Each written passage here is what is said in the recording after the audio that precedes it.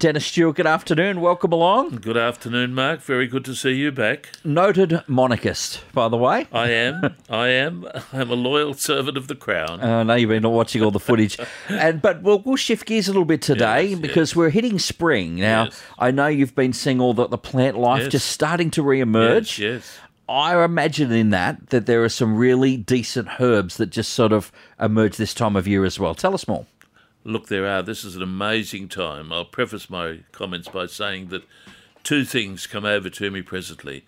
My neighbour's jasmine, with its beautiful scent, which comes out every year and tells me that we're into the summer period. I'm sneezing already. And has anyone, and I'm sure people have anyone out there noticed the brilliant blossoming of the wattle?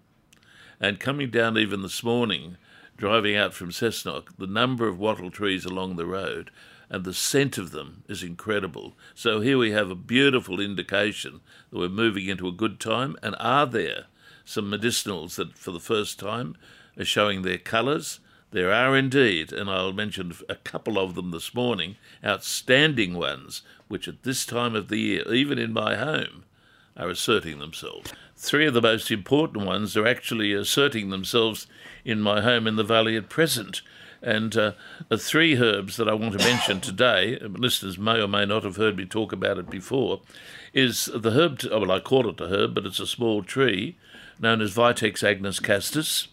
I've always been a great exponent of this remarkable, and it is a remarkable medicinal plant, and have had a lot to do in promoting its use, the growing of it here in Australia. I think it was probably the first to attempt to grow it in the Hunter Valley, gave the first lectures on it and developed some of the first products from the berries of Vitex agnus castus, sometimes known as chase tree, for a very good reason, that the berries of Vitex agnus castus, that's its Latin or botanical name. I would have guessed that. Vitex agnus castus. Chase trees, one of the names it has, because the berries of it were used in medieval times to be given to priests in particular to lessen some of their potential amorous activities. So the term chase tree, and Interestingly, so the chase tree is the opposite of the blue pill. Yes. Is that what you're saying? Interestingly, he just waves that off and keeps moving. By the way, the hormonal characteristics of the herb tend to support that, because the herb and the berries of it are riddled with hormonal, what we call steroidal substances, which explain the reason why this particular herb or plant, the berries of it, are one of the most used natural remedies, or in Europe they would say one of the most used natural drugs to manage various conditions associated with the female reproductive system. So I've been a great proponent of it. In my home in the valley, I have in fact 3 trees which presently are beginning to bud, because this plant, like many of the introduced Mediterranean or European herbs, tends to assert itself deciduously. So in wintertime, you'll notice that the tree sheds its leaves. It becomes typically European in appearance, not very attractive. But now I walk out of my door and you can see the buds asserting themselves, and it develops into a beautiful, decorative, olive-coloured leaf, and then will develop a beautiful spike of blue flowers, which will give way to the development of berries, and it's the berries that are harvested. The herb actually is cultivated for its purpose of being used for what are called phytopharmaceuticals, that is, herbal medicines, herbal drugs, mainly used in Europe and Germany in particular, for addressing aspects of female reproductive dysfunction. I'm a great believer in it. It's budding at present, and I say to listeners out there who follow my program and are interested in propagating some of these, get hold of a chase tree from your local nursery. It grows very, very easily. It's magnificent. It will not grow too tall, about 2 metres as high as it goes. It will be so decorative around your house that you will stun your neighbours. But also, each year, you will see the berries that it develops, and you will know that those berries are some of the most potent medicinal substances known to herbal medicine. And I'll not elaborate too much, but this. Anyone in herbal medicine that knows their stuff, medical or naturopathic, knows that this herb is mandatory for addressing what's referred to as infertility, functional infertility in particular. Without that herb, I would dare to say that many of us would not be able to achieve the benefits that we do achieve in addressing infertility. It is a leading remedy, and I had the pleasure of introducing it into this country in the late 70s, early 80s in Sydney. Saw the first uses of it at Leichhardt Women's Health Centre, and have prescribed it in various forms for the bulk of my 40 years of practice, and I could not get the benefits that I frequently do in addressing particularly female infertility without this remarkable remedy, Vitex agnus castus. And with the cynics out there and the skeptics, let me just say to them, and say to some of the medical cynics and skeptics, if you're having trouble and you're not getting anywhere, and you have a patient that has spent a lot of money on IVF and has not got anywhere, please do them a favour and mention to them the potential associated with the European herb Vitex agnus castus. It's quite funny, Dennis. A couple of minutes back when you were talking about actually growing and all of this, if it was not for the tone of Dennis's voice, I could have sworn I'd been propelled into Monday's episode of Gardening Talkback already. I thought that's where I was. Good afternoon, Vincent at Maryland. You've got a question for Dennis on warming herbs and calcium today, Vincent. Yes, good afternoon. Yes, I have. That's correct. Hello, Vincent. Good afternoon, Dennis. How are you? I'm well. How can I help you? A few weeks ago, I heard you discuss warming herbs, yes. in particular Yes. ginger and turmeric. Yes. Now, pardon me, I've been making a ginger tea. Yes. And fresh ginger is quite easily to come by in your Yes. markets. Yes. Turmeric, a little Yes. bit harder. Does it matter if it's ground? No, not at all. Not at all. Okay, and the same as ginger, either one can be ground or both can be ground? It is probably better if you do grind it, because if you grind a herb, whether it be fresh or dried, what you actually do is expose more of the surface of the herb to the actual, how can I call it, processing solvent, if you're going to use Yes. water, or if you're going to use a more sophisticated solvent, as a manufacturer does, an aqueous ethanol solvent. Necessarily you need to expose the maximum surface area of the herb to the action of either an aqueous or an ethanol-based solvent to get the active principles maximally out of the herb and into solution. Oh, very good. Okay, that's the first question answered. Secondly, pardon me, some time ago, my dentist at my last checkup, he was explaining to me how people that present to his surgery, in particular shift workers, seem to have more problems with their teeth, i.e. cavities, gum disease, etc. He was explaining to me how saliva, the process of saliva, body manufacturing saliva, aids our dental hygiene. Yes. He did mention, I think it's called Recaldent. It's a chewing gum, Yes. which he specifically recommends shift workers to have Yes. during the night. Yes. Just because of the calcium component of it. Yes. I'm just wondering if there's just an over-the-counter, all-round calcium product that you could recommend that would, aid the teeth Okay. as well as the bones. That's a big call, but my immediate response would be to say that if there is a reason behind this, and I'm sure there is, my thoughts would be that if you can maximise the presence and activity of saliva, that should contribute significantly to overcoming the problem. And I would think that just a herbally based chewing gum may work just as well, keeping in mind that licorice is what we call a sialagogue. Now, the term sialagogue essentially means something that will promote salivary activity. Licorice is one of those. Now, the only thing I would say is that one has to be cautious with using huge amounts of licorice because it can promote in huge amounts a blood pressure elevation. But you can purchase licorice flavoured chewing gum, and that in itself, I think, would go a long way to meeting what this good dentist is pointing out. You have two processes. The actual chewing itself is a promotional activity for salivary activity, and if you're chewing on a gum that contains a sialagogue, licorice or some other sialagogue, well then, to my way of thinking, you're doing something to offset what seems to be a very reasonable explanation.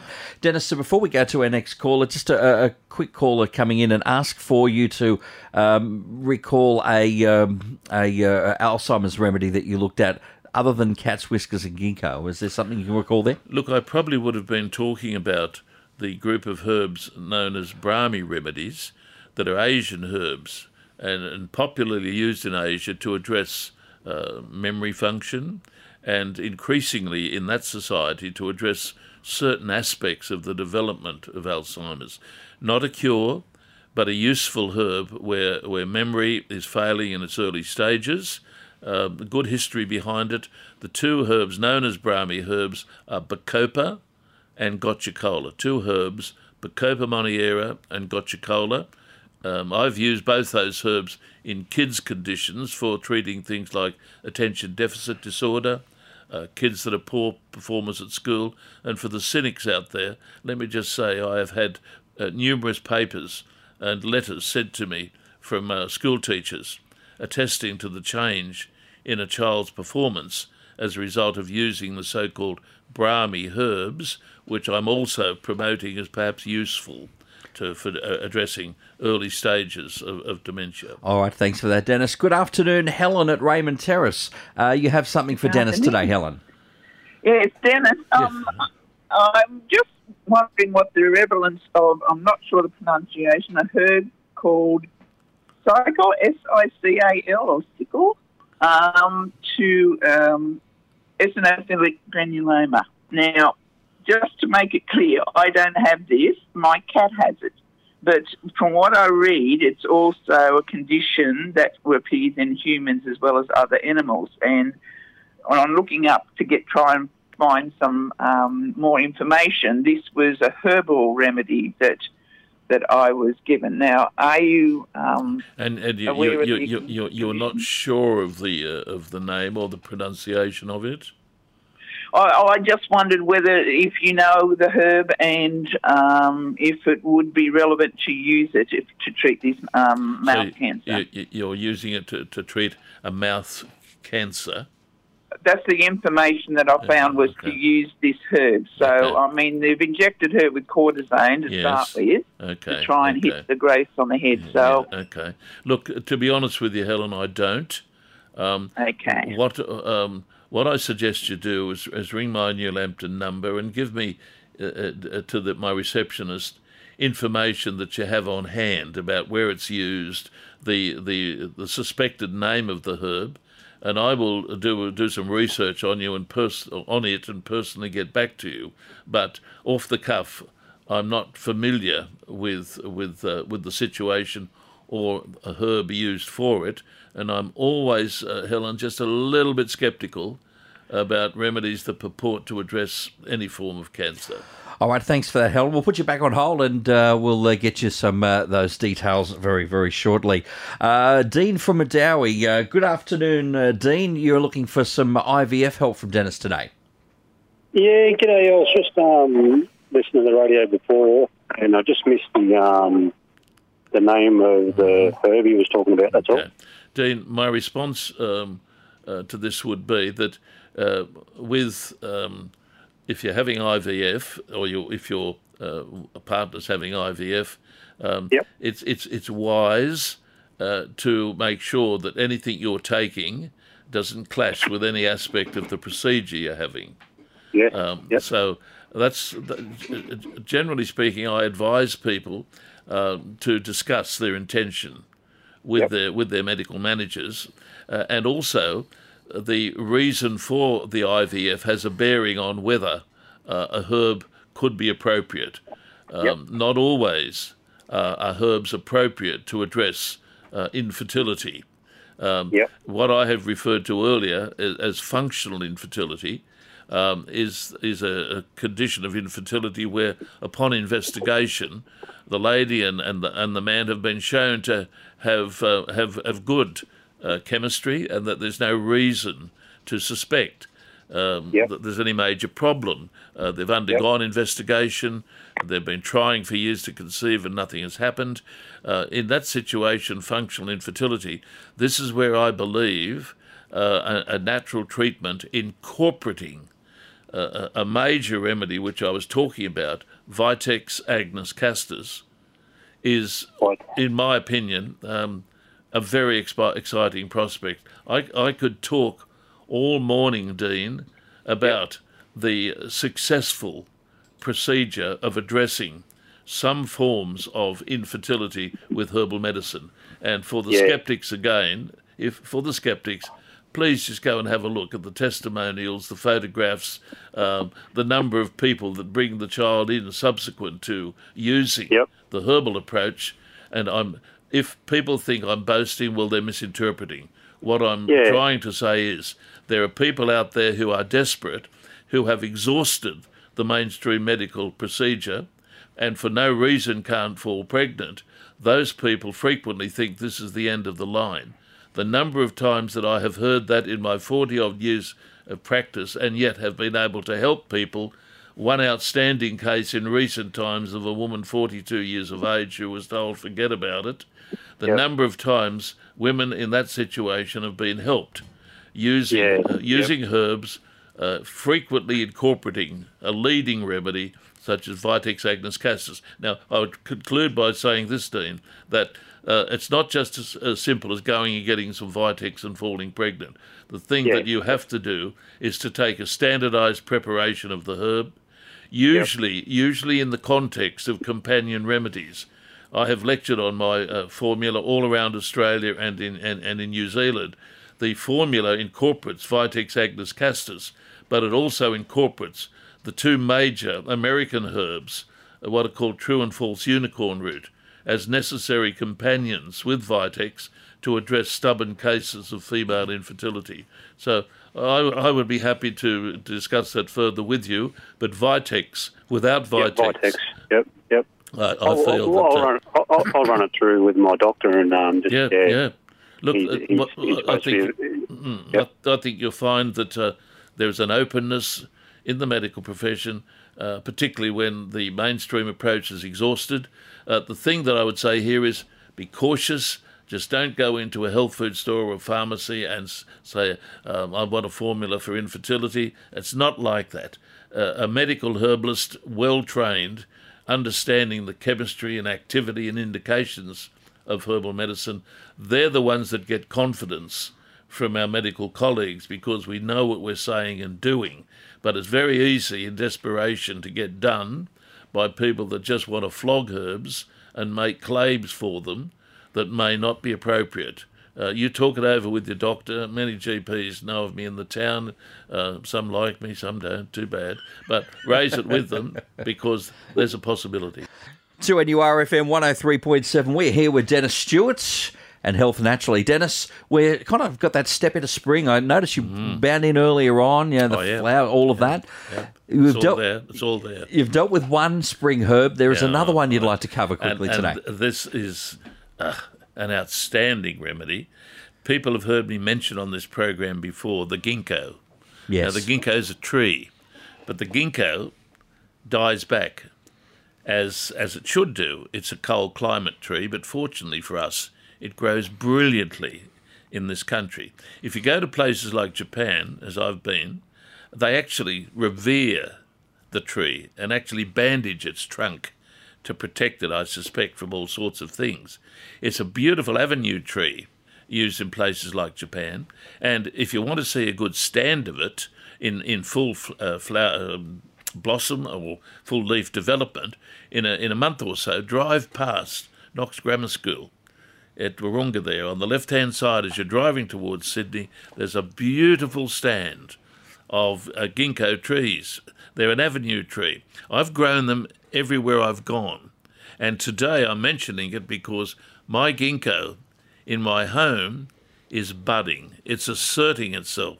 And I feel good because I have encouraged this tree to be propagated and to be grown. And I say to all listeners, you are missing out on something if you don't go to your nursery and get hold of a ginkgo tree, the oldest tree known on the planet. It shouldn't be here. It belongs to a previous evolutionary era.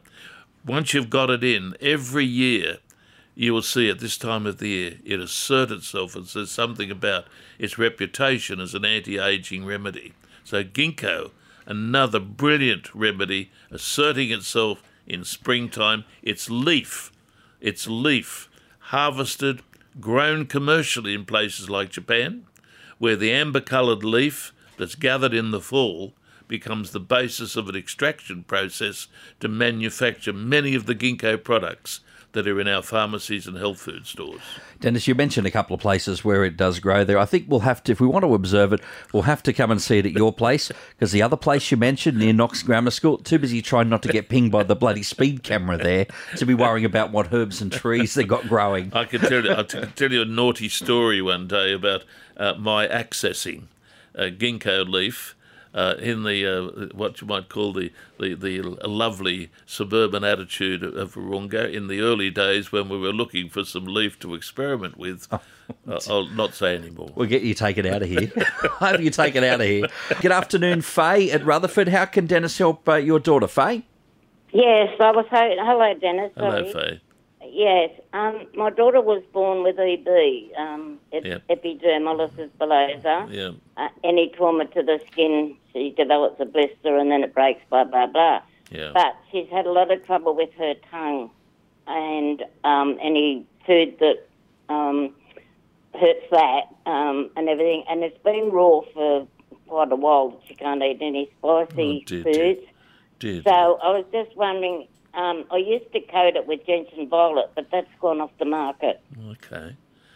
Is there anything you can suggest that I can coat it, or she can coat it with? Sorry, she's 57. Yeah, 57. Yeah. Look, that's a big ask, Faye. Right. I thought it might have been, darling. Yeah.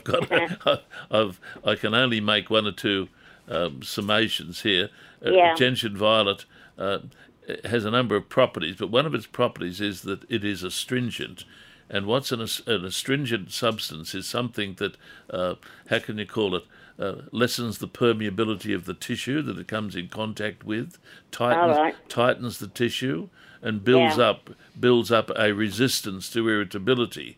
But you can't buy it anymore, darling. No, I'm not talking about that, though. Other substances like that have an astringent characteristic.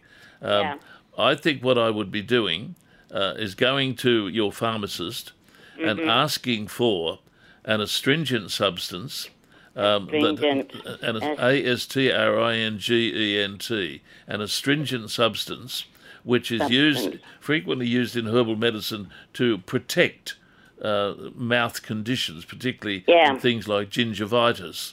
And sore throat conditions. Something as simple as sage it could be useful.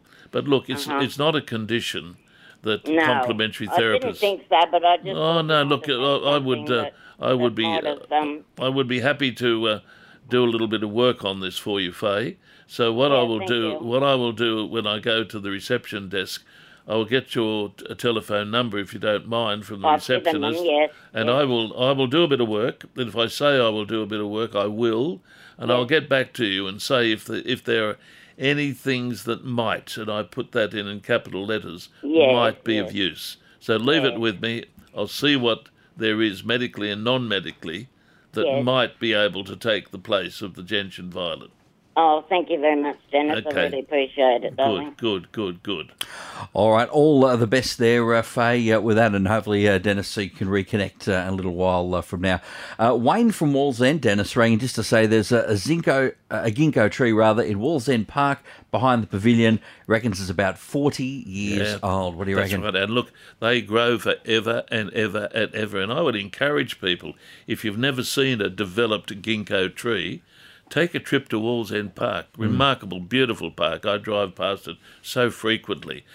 Go there, enjoy the tree. It's a little bit early yet because we're just starting to bud, but another month or two and it will have those beautiful, uniquely shaped leaves that go back to a previous geological era. They are the leaves on the ginkgo tree that are harvested and are used to address various conditions, including early dementia symptoms, particularly memory failure. And unlike that spot in Sydney you tried to point us to, Dennis, there's no thieving speed camera. It's a little bit closer. A little bit closer. Knox Grammar or Wallsend Park? I'm not sure.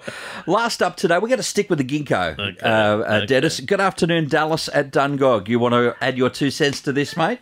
I do, probably 5 cents. That's worth it. Yes, when I moved to Sydney to work and live in 8081, yes. I discovered the ginkgo. Yes. And when I was building a fence at Wahroonga, yes.